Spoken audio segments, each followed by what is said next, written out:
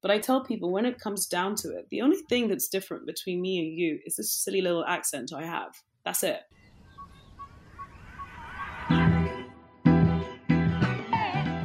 Welcome to Third Culture Africans, the lifestyle podcast for dreamers, thinkers, and doers. We celebrate artistry, share stories from those brave enough to create something and succeed, listen to diverse perspectives on African success, and those shifting the needle on culture. I'm Zeza Oriaki Sao, your host.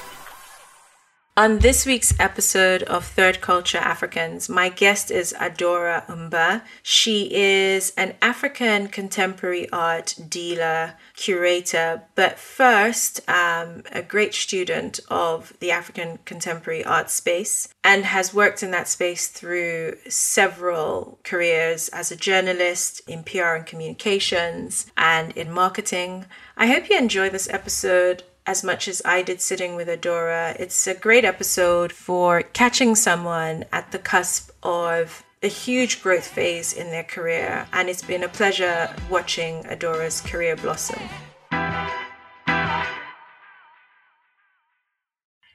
Thank you, Adora, for joining us on this week's episode of Third Culture Africans. Oh, it's lovely. Thank you so much for having me. It's about time. I know. I think you were one of my earlier guest choices, quite early on in the recordings of the podcast. Crazy it's taken us this long to get it in, but we got it in anyway. So thank you for joining us. Oh no, I'm so glad to be here.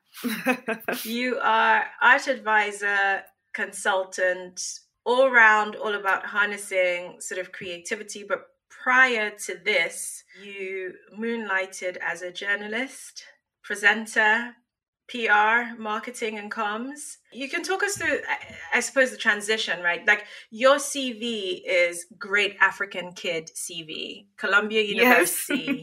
Yes. It is, right? Right?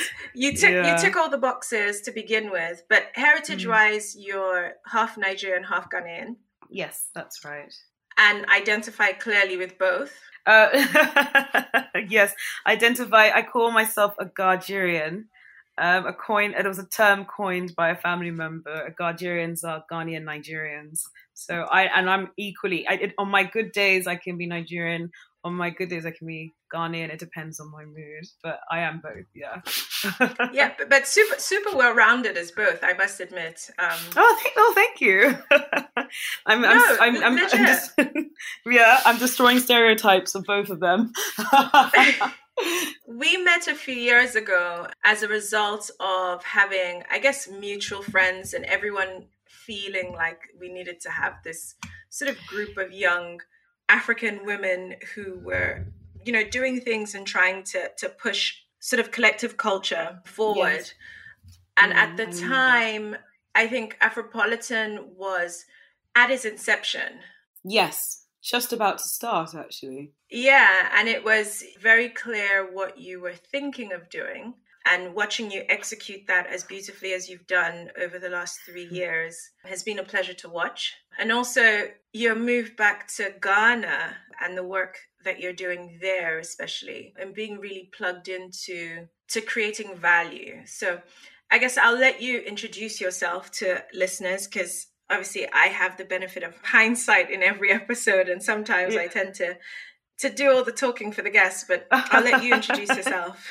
Thank you so much. That was a really lovely introduction. It's kind of weird that it's been 3 years. Gosh, or more. For those listening, my name is Adora Mba. I am indeed a mother who's a lovely Ghanaian, a father who's a terrific Nigerian. Grew up in London, Lagos and Accra, so kind of feel like I'm actually the perfect third culture kid.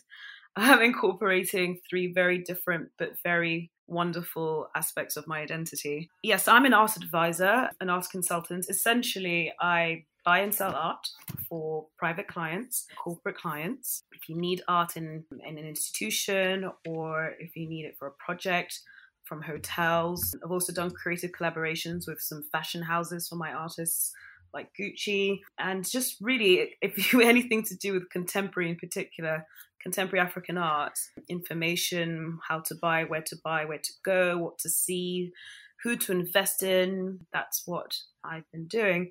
I guess like it all kind of started as a kid. I'm one of those that wanted to be an artist, but then didn't believe myself good enough, and also had West African parents that told me it was, inverted commas, a hobby. So I think it's kind of been wonderful having this full circle and coming back to it, albeit from a business side, and essentially putting all these wonderful images in people's homes or offices or public spaces. This podcast is sponsored by Malay Natural Science. Malay's products are inspired by the rich landscapes, alluring scents, and ancient wisdom of Africa. Their luxurious fragrance and body care range balances 100% natural active ingredients and scientifically proven formulas to heal, protect, and pamper your skin. Malay ships worldwide, and you can buy their products at maleeonline.com. They also offer a free sample if you'd like to try. I've basically been in an environment where I either have to speak a lot, which is perfect for me because I talk a lot, or I get to be around creatives all the time. So, even when I worked in PR and marketing, it was, PR in particular was for fine artists, not African artists then. I was representing American and European artists, but it was actually a really wonderful experience being on the other side and learning what the PR companies go through when they're promoting, and then having that as a tool for what I do now when I promote African artists. The great thing is, by being a journalist and working in African art for such a long time, like reporting on it and the business aspect and artists as well, my network is really extensive. It's actually quite amazing. There's a lot of artists that I first met at the beginning of their careers too, and we were all in it together. Like Moffat Takadiwa and other artists like this who are now very successful. And and I look back on some of the old interviews or footage that we used to have, and you see literally the progression and the evolving of the artist as well as me. And it's like, gosh, has it been like, this guy's now got his work in Jay-Z's private collection. When we met in London, it was his first time there, and he was so shy. And so it's really lovely having all these friends and stories, and being brought up in London and then being a Ghanaian and Nigerian. The wonderful thing is I have a great support and peer group of fellow people in the art industry in Nigeria and in Ghana and in the UK and a little bit in the States as well. I actually went to uni in the States for 2 years, so I feel like I've got all of it covered. You're a hodgepodge. You're a real export of Africa. I've just gone everywhere, haven't I? But you're a real export. We can delve into sort of early Adora and your passion, because you touched on the fact that you didn't consider yourself good enough to become an artist, but always had a passion for art. I guess your first entry was in sort of PR comms and then journalism. I guess we can touch on that evolution, because at university, you went into university knowing this was what you wanted to do, or you didn't know? Oh, no, absolutely no idea. No, I didn't know. It's all been quite organic. My dad's a collector, and I think we've always had art in our homes. Like he doesn't just collect African artists, but international as well. But I remember that's how the whole kind of thing stemmed from, was because we have all these like incredible images, paintings, sculptures, like haphazardly in our home in Lagos and in London. So when I actually went to uni, I mean, the plan, of course, is like my mother's a lawyer, my dad was in banking. So standardly, like most African parents, I was told to be a lawyer, in which I rebelled and said no. So I went and did philosophy and sociology instead.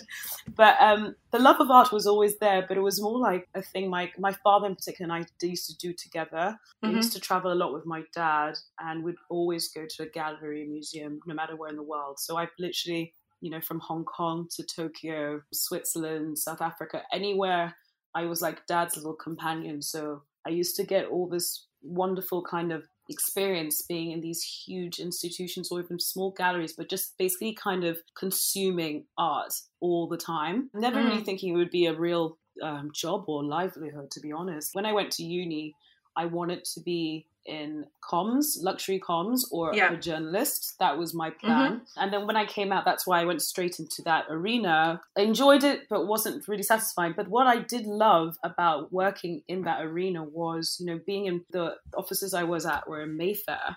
And, during lunch and stuff, I could go to galleries. And this is when I started seeing all these African art specific galleries sprout up. Ayo at Taffeta was one of the first, GAFRA, the Gallery of African Art, and Mrs. Cooper. Yeah. So, these things started happening, and I was, started seeing, small by small, Tiwani started, October Gallery, of course, is there, in Covent Garden. So I started spending my free time and also evenings after work hanging out and going to exhibitions of African artists. And that was how it really kind of started, that I just loved it. I loved speaking with them. I loved speaking to the artists. I loved speaking to the curators. I loved, absorbing, wanted to buy one or two if it wasn't going to break the bank, which it didn't back then. Yeah. But now. No, but let's be fair, right? Even as a young person entering into the African art space, yes, in comparison to other cultures or countries or more developed spaces outside of our own, it's still disposable income.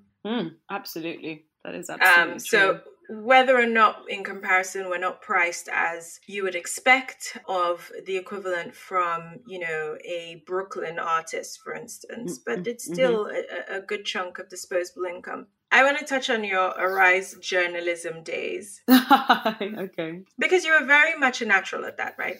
That came easy. I appreciate that as a compliment, because honestly, I was terrified. I originally was a producer and I liked being a producer. I had to write scripts. I had to research. I was behind the scenes. I never actually wanted to be in front of the camera. That was never I didn't go to Arise to be in front of the camera. I wanted to be behind it. Really? With your accent?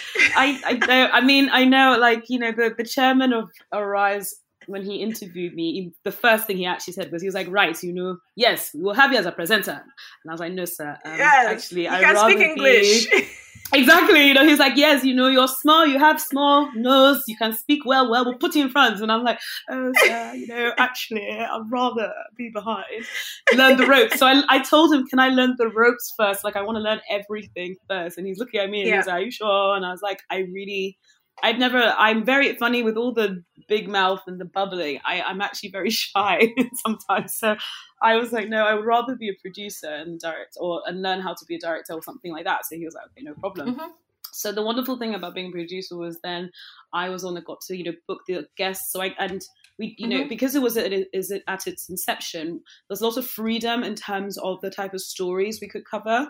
So, I was first told to be covering all these very businessy, very boring, news things. But I realized that, culture, there was going to be a morning culture show and all these things. So I put myself forward to be a part of that team.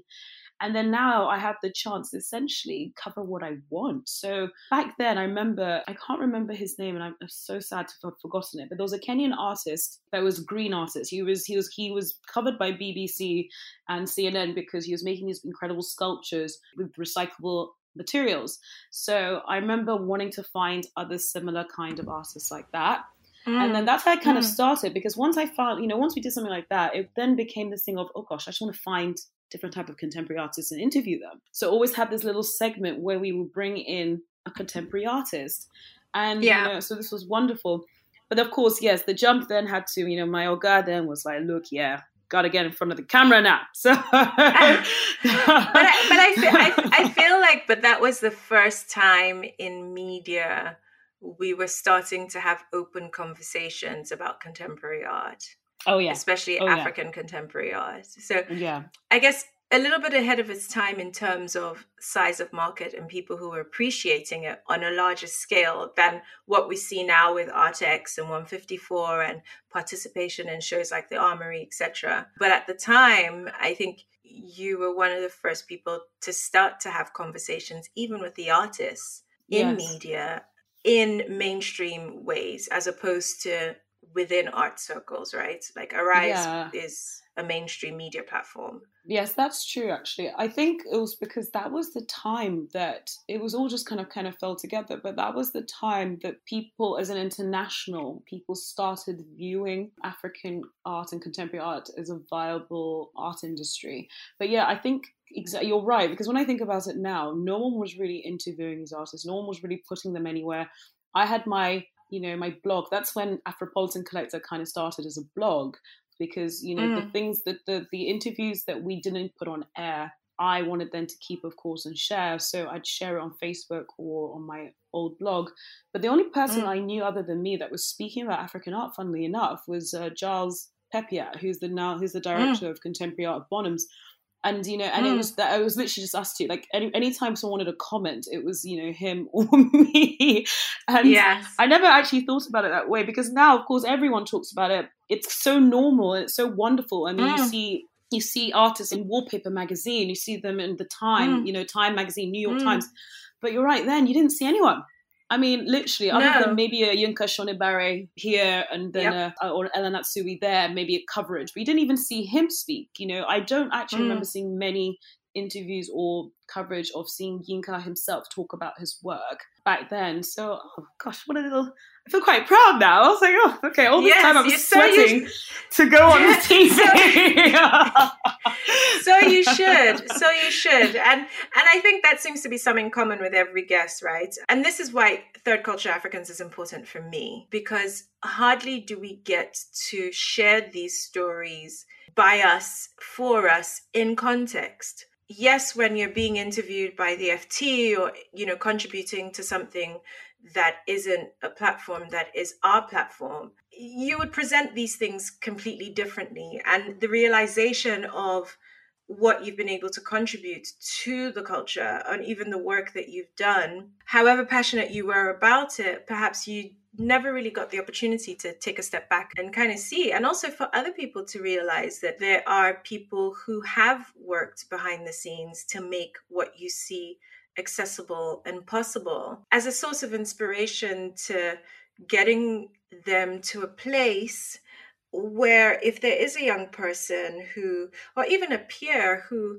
wants to do a complete 360 on their career, or, you know, a stay-at-home mum who is thinking of her future and knows that she has something else in her, to hear someone else's story and be motivated and inspired by that, to come on board, because we're not going to see much change or even movement forward until we have more people, more of these conversations, and more people who have the platforms to explore even further the beauty that we have as Africans, whether diasporan Africans or Africans in Africa. Like, you know, you've now taken your work and taking that to Africa in a different way. But before we get into, I guess, chapter 3 of your story, there's the part around the PR and the comms that I really want to touch on, because I think there's an element of, I guess, especially in our African societies or communities,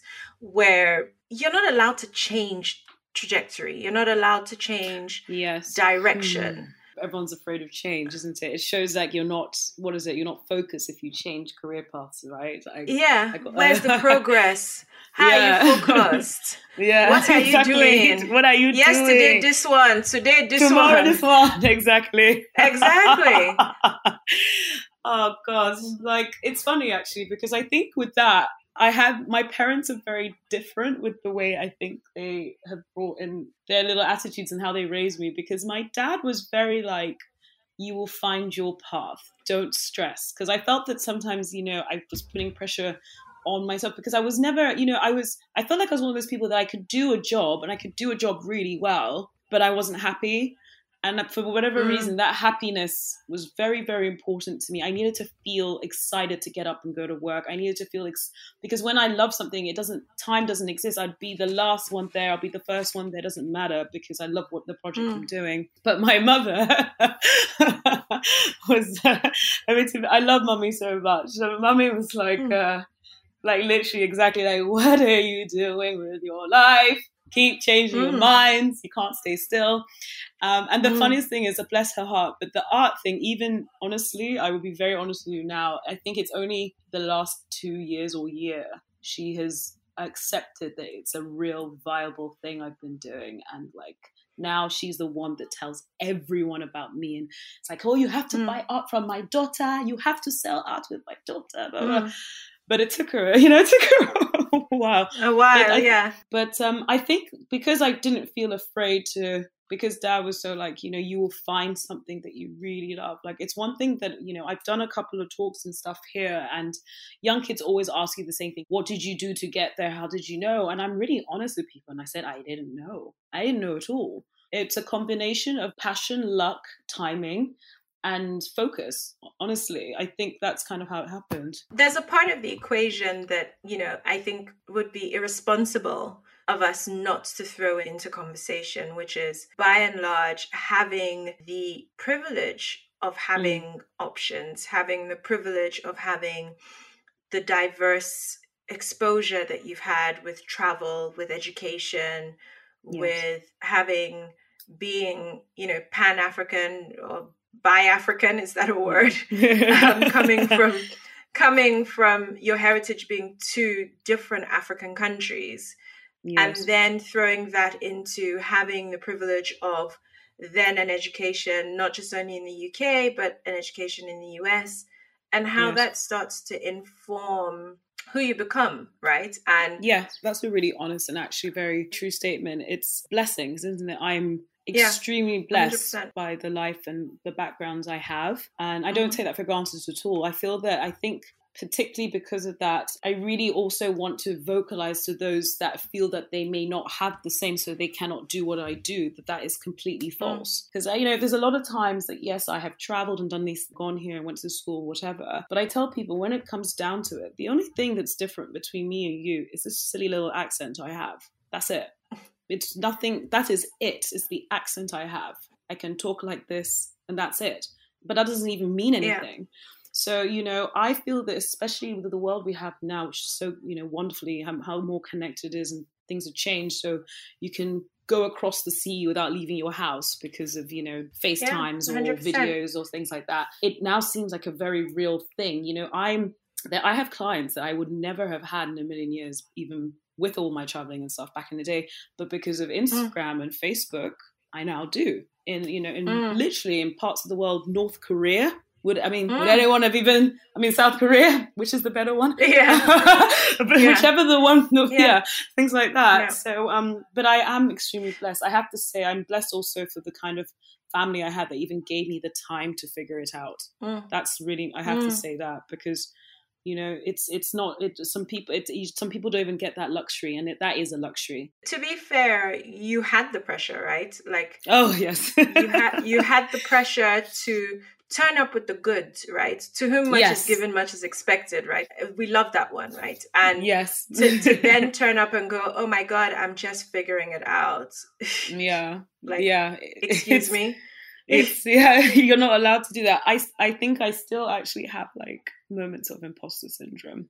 I even do now. It's weird. We talked about that at the Collector series launch.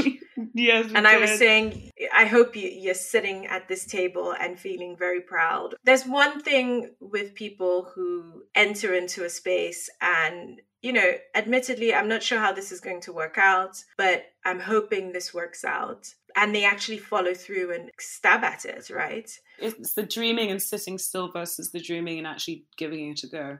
It takes bravery, I guess, I have to admit, to actually decide to try something that you're literally like, I don't know how this will end up, but I really, really want to give it a go. Which is why I feel like that's the philosophy of my life. But it was beautiful for me to see it in real life play out, right? I'm a doer. So for me, when I see other people in our communities and cultures, just do. Because I think we have a culture of lots of spectator coaches, right? There's tons of people who are happy to spectate and give views and have opinions. And very much the variable tends to be who is actually turning up and doing the work and who isn't. And for those who are turning up and doing, it doesn't make us any better than the next person. But we're fighting against our own insecurities, everything else we've inherited, plus who we're trying to become. And to watch your journey in the last 3 years has been beautiful for me. And I feel like with a group of other friends who have taken a bite at something and have given it their all. You packed up and moved to Ghana. Yes, I did. It's still the best decision I think I've made, but yes. No, I appreciate. You're making me feel really like blush and stuff. Like it's lush. I said blush. I'm blushing. But I'm. To be fair, right? Like a lot of people won't say pack up and move to Africa and figure it out and try and make an impact. Like we all dream in our own different ways to do it. And I did that.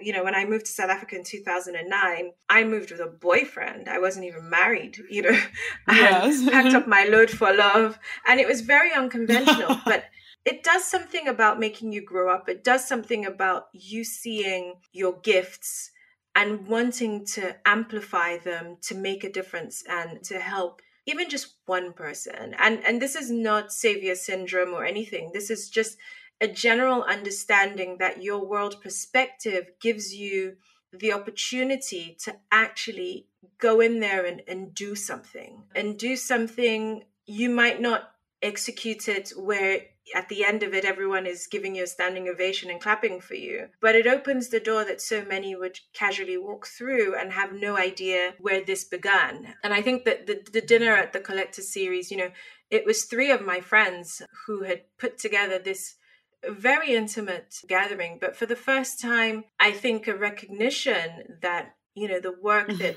has been put behind the scenes over the years into African contemporary art is yielding a much bigger platform and the interest, and rightfully so, that the young kid who decides that they're good at drawing and want to be an artist can see a future and a career in pursuing that. Because yes, absolutely. For a long time, those weren't even options for us. No, and at all. The diversity in industry is so important for fostering, curating, capturing, documenting our history. And this is something you're passionate about, like with art being a medium, not just of expression, but a snapshot in time of our culture. Oh, yes. I mean, it's the one thing I always tell. And now I tell artists I work with all the time, like anyone can paint, anyone could draw. Like there's a lot of incredible painters and people that draw. But if you are not a person that's like a storyteller and recording, these fragments and these situations of our time, I honestly then don't understand the purpose of what you're doing. Maybe it's a bit tough to say, but, I'm a true believer that art, even if the story is no story, that is still a story, if that makes sense, But I think especially, I'm passionate about it, especially because, we don't really have these wonderful institutions that record or archive our history. Our history is told by others. Our history is not told. Stories, parables, songs. Exactly, but then things like museums or spaces that can maybe hold or record, we don't have many of those infrastructures. For whatever reason, destroyed, not considered important, blah, blah, blah, blah. I don't even want to get into it. But, so when you have these, I always tell these young artists, don't just paint. Don't just put that brush and just not think about anything. I mean, the world, there's so much happening in your private world, in your family world, in your village, in your town, in the big wide world. Have a think about that. And then put your, paintbrush to the paper. I think it's so important. I really do. I think that's what makes the difference between a painter and an artist. Yeah, and there's something about, I guess, your work now where it's very much about harnessing and fostering young talent on the continent. Yes. I think, the wonderful things, all the guys that I started with, I guess, are now, doing it well. Big galleries, big shows. All the young back then would have been the emerging new talented artists. So I really want to focus on the next generation. There is, and as you said earlier, because now art now seems like a viable and a real, not just thing you can do, but actually be successful and have it as your thing for a lot of young artists.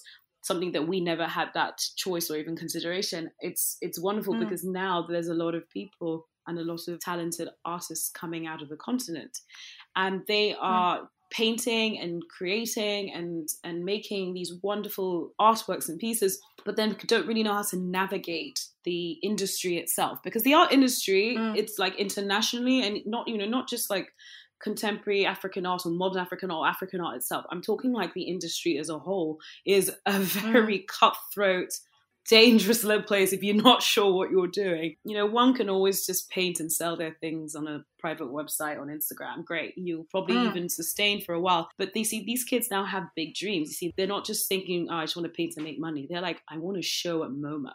I want to show at their Tate. I want to show at... Because they know what that is now, right? Exactly. But then how do they get there? How do we get these young artists from a village outside Abuja or Lagos or South Africa or Zimbabwe to MoMA? You know, this is where I think the players and the actors, people like me, and I even have to, mention a few like Nikki Bakari, who's incredible, does what I do, and other peers and friends, Adere Sonario, Tokini, Peter Side, even with all these, from Artex and things, like this is what we are doing. We are getting you from the village or the world you think you can never leave to show at these, international spaces. That's I think that's the cause. I feel like putting my fist up in the air. That's my mission. Yeah. And a good mission at that. So you've done work with the Ghana's Ministry of Culture, yes, Tourism and Arts. I think that's perhaps one of your most publicized work as the Afropolitan Collector recently, having a huge role to play in the, Year of Return? Not so much Year of Return, a little bit, I would say before I feel like I enjoyed the Year of Return. I didn't really do anything. You enjoyed it. You just rode the roller coaster of all the enjoyment. I just saw exactly all this enjoyment. Did I do anything? No. But no, it was more the beginning stages. I was instrumental in forming and being a part of the initial the infrastructures and policies for the creative arts right at the beginning. And just kind of, getting Ghana used to the fact that we have a creative arts industry and it's a real thing that's viable and just, and putting it on the map. I mean, that was when internationally people like Bonhams and Sotheby's, who'd never, always only go to Nigeria or South Africa, for the first time came to Ghana, and we're having international artists and curators coming to Ghana in particular, not to Nigeria necessarily or South Africa. So it was just more of this kind of beginning of getting us out there, I was just trying to get us promoting and getting us out there while trying to navigate here and also learn. I didn't grow up as much here as I did in Lagos. So I felt that, to be very honest, I felt that I moved back to Ghana rather than Lagos, where most people thought I should have gone, having grew up there and stuff. But I didn't go there because I felt that Nigeria has got it when it comes to art now. We've got it. We've got galleries. We've got art exhibitions. We've got lots of artists. We've got art schools. We've got more museums being built. They get it, Ghana don't quite get it yet. We don't have a local buyer base at all. Not really sure. Art is okay, it's pretty, but who cares? That's the vibe, even though it's such a country so rich with like textiles and culture, music and all these other cultural art forms. I find it crazy that they don't see that this is their thing. Like Ghana, out of all the countries in Africa, is a cultural country. That's where we thrive, 100%. Let's just take the African music scene, right? Hip life, high life? Yes, exactly. Hip life and high life is Ghanaian. Exactly. To be fair, you guys don't get enough credit, but let's not get into the jollof rice debates because that I will tell you the truth. I'm both, so I'm not lying. I am both, and I love both my grandmothers very much. So if I tell you that's the best jollof is Ghanaian, don't at me. Don't at me. Oh, please, everyone, at her when she finally tells us what her Instagram name is, and go ham, because I think that is the debate that will carry on for generations. I swear. But you briefly and casually mentioned working with Gucci. Would you like to tell us a little bit more about that? Yeah, that was really cool. I don't know, it was so random. I didn't expect it. At Sandra Michelle. So basically, they were doing. Sometimes you get messages or emails and you think it's a prank because it's just, it's like, that was me and CNN, legit.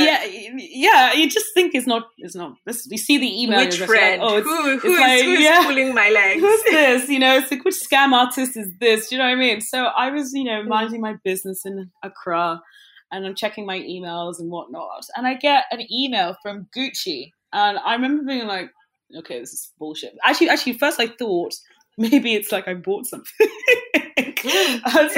But then when I opened it, it's this long email about from the team under Alessandra Michel, and they were talking about how they're doing this big art fashion collaboration in Shanghai, incorporating different aspects of art globally. And they saw a couple of my old articles about art that I've written. But they said that there's an article in particular that I wrote about the sapeurs. Yes, to be honest, I'm waiting for someone to do that part of our culture justice. And if anyone's listening to this episode that has an in with a sapeur or someone a part of that movement, I would love to have them on the show, because I think that's just a beautiful expression of us. But it's incredible. I digress. I digress. Yeah, no, but exactly. And I think you're right. So yes, we do. You should definitely get one. But it was this kind of combination of art and fashion expression. So they liked my article on sapeur, and they asked, so Gucci were making essentially like a fake newspaper, like a fake New York Times kind of thing, that should be part of an installation of, I have to get the artist's name because I really don't want to get this wrong. Ooh. So they asked for, of course, permission to use my words, and I said no problem. Then they actually came back going, actually, can we have the whole article? Which images would you want to use? So it was really wonderful, because it was kind of one of these things that I didn't expect at all. It made me laugh, because it was my writing side of it rather than the arty side. But they were so wonderful. I mean, they sent me so many PDFs, they sent me links. They were like, can you come to Shanghai for the opening? I'm like, no, unless you fly me. No. But it was really, really lovely, and it was nice to see, because what I have asked them for, which I still have never picked up, which they said they'd leave in London, was the actual newspaper, because I just got the PDFs and images, and they said that I can pick one up when I come. I never went to Gucci and got it, but that was really cool. Like, I like creative collaborations, and I feel like there's some artists that are already really great at putting art into things you would never expect, like Laolu, the artist in New York. He went from drawing all these beautiful tribal and traditional images on people, the Yoruba, and the Dinkra, exactly, and Yuli. So it's like, I feel that there's this wonderful space now where you can there can be creative collaborations in from luxury houses to or fashion houses and stuff like that. And even here, I was doing I did a couple of pop-ups in. Hey, how can you miss like the Stella McCartney, the Dior, the oh gosh.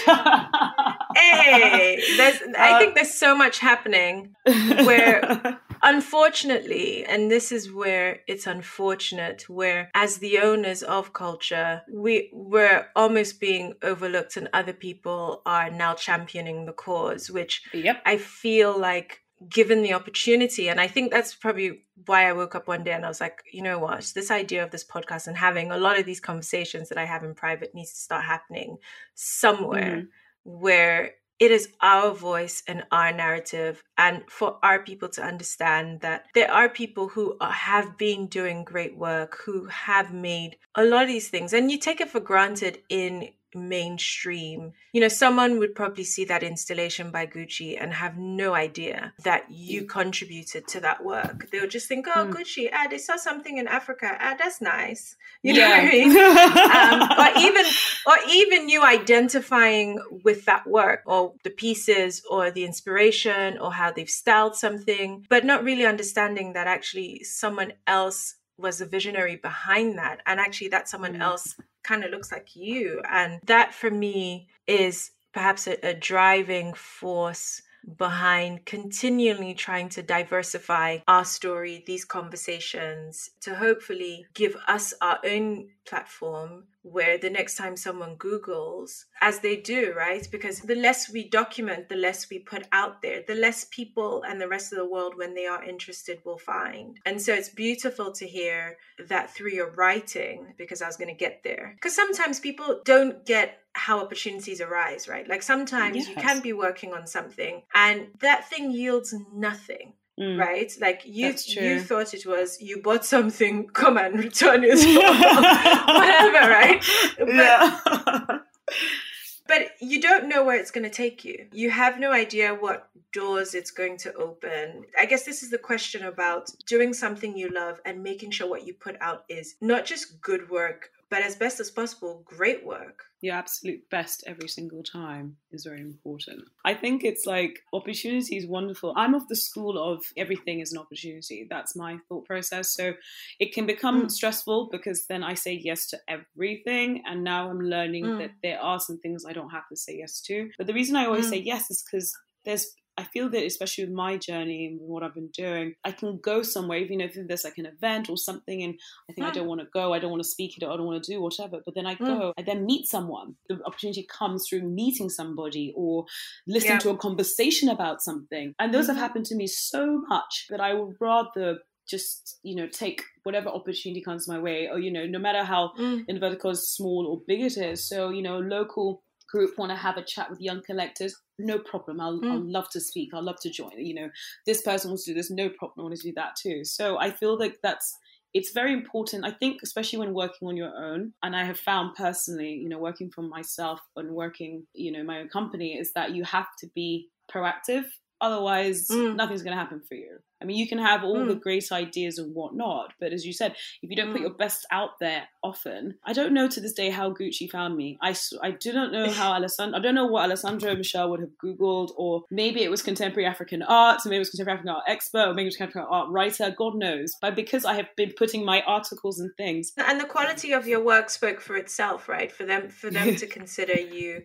But you touched on something which was, you've also had a transition from freelancer to company, right? Business. And I think seldomly do we talk about the differences, especially in our culture and our space. And you can perfectly build a career in the future being either or. As a freelancer, because I think in the African context, you need to have a company. Why aren't you a company? You need to have a company.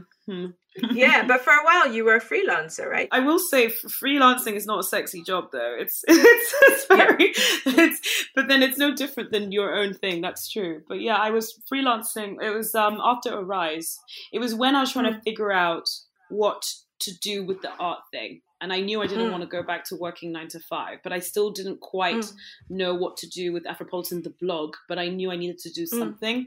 So to keep busy, to sustain myself, everything. But I was freelance writing. So that's when I did a lot of stints at BBC Africa. And then I started writing art articles for many publications. And that was fun. But it's a weird time because you see, I think maybe the culture and the mindset that we were brought up in, I never once stopped to think, because I really was sustaining myself and I was enjoying working with different teams and different companies and different publications. But because in my mind, it was always like, this is not it. This is just a stopover. So you've got to figure it out.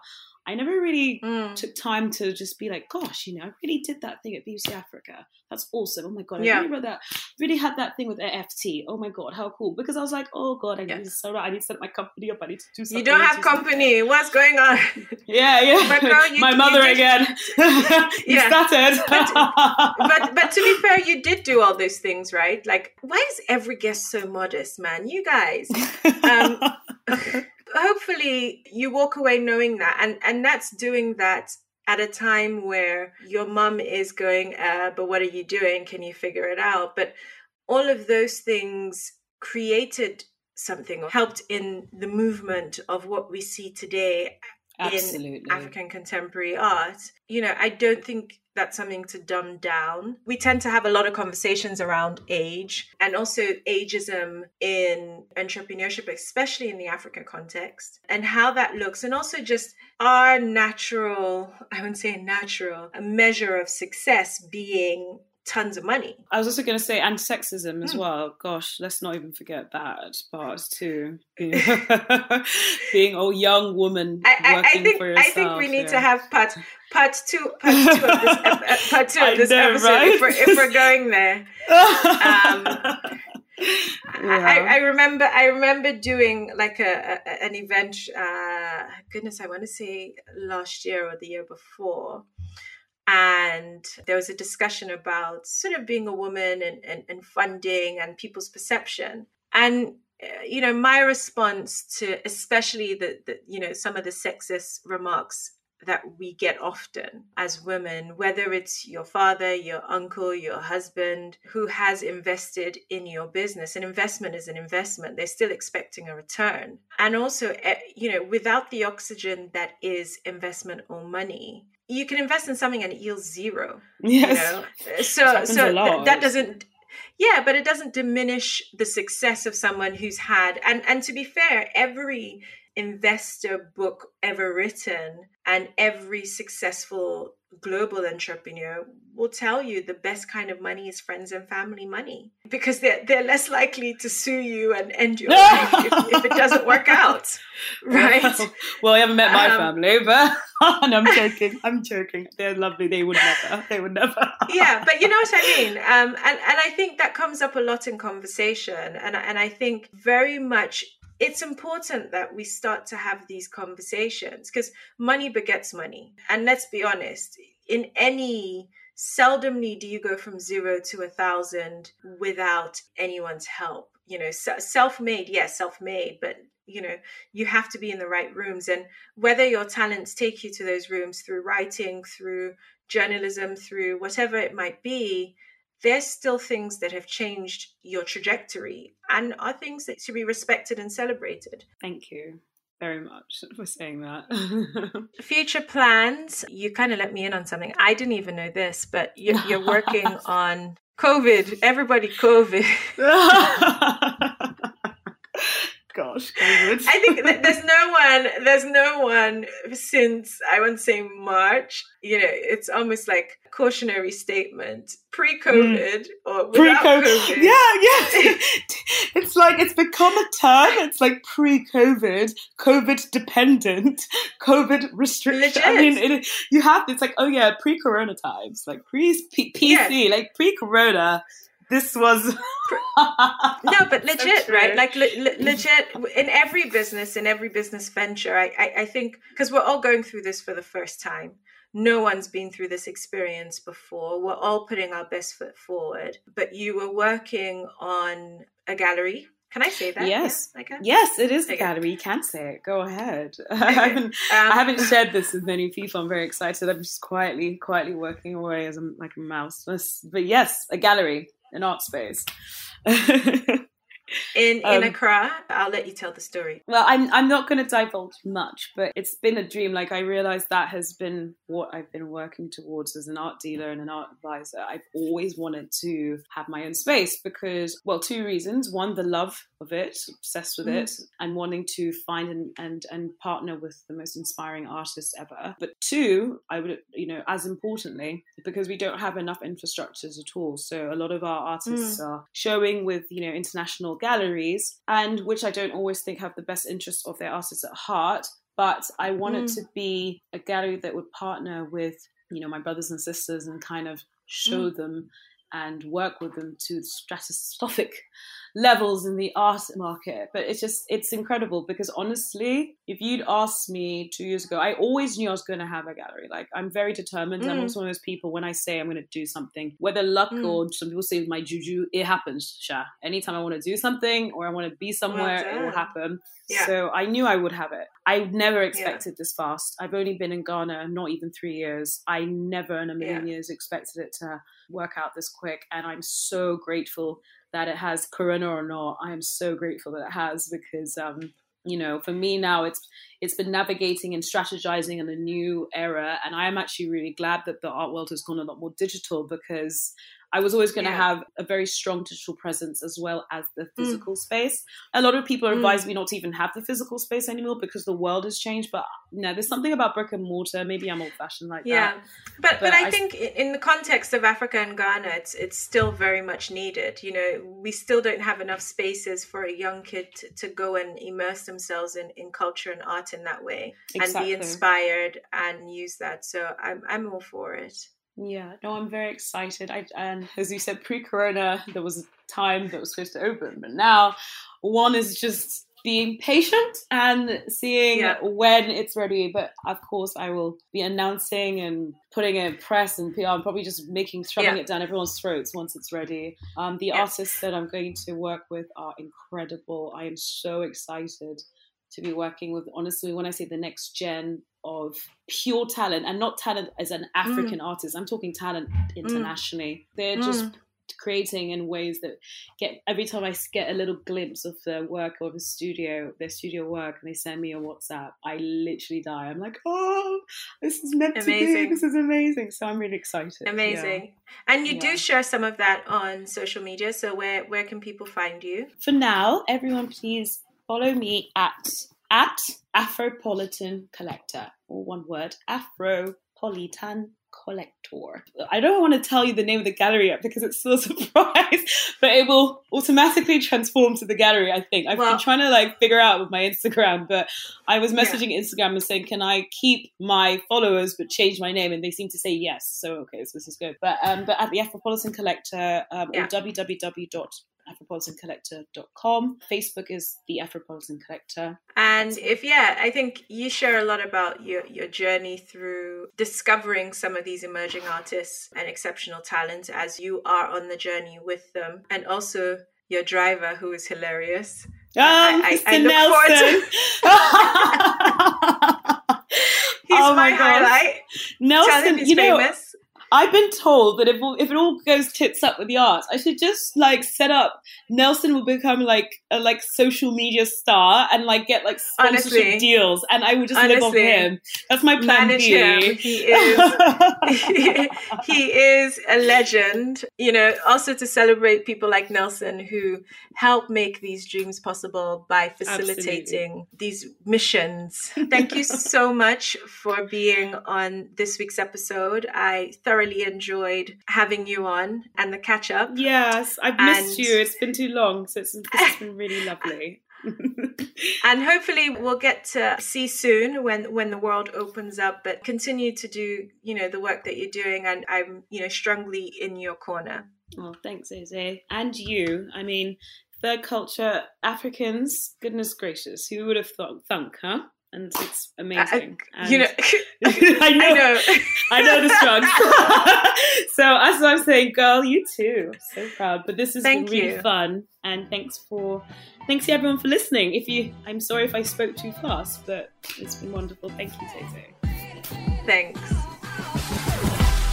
Thank you for listening to this episode of Third Culture Africans, the Lifestyle Podcast. We would love to hear from you. So please find us on Facebook or Instagram at Third Culture Africans and leave us a comment. A review goes a long way in getting our show noticed. So please leave us one if you enjoyed this episode, and we'll see you next time.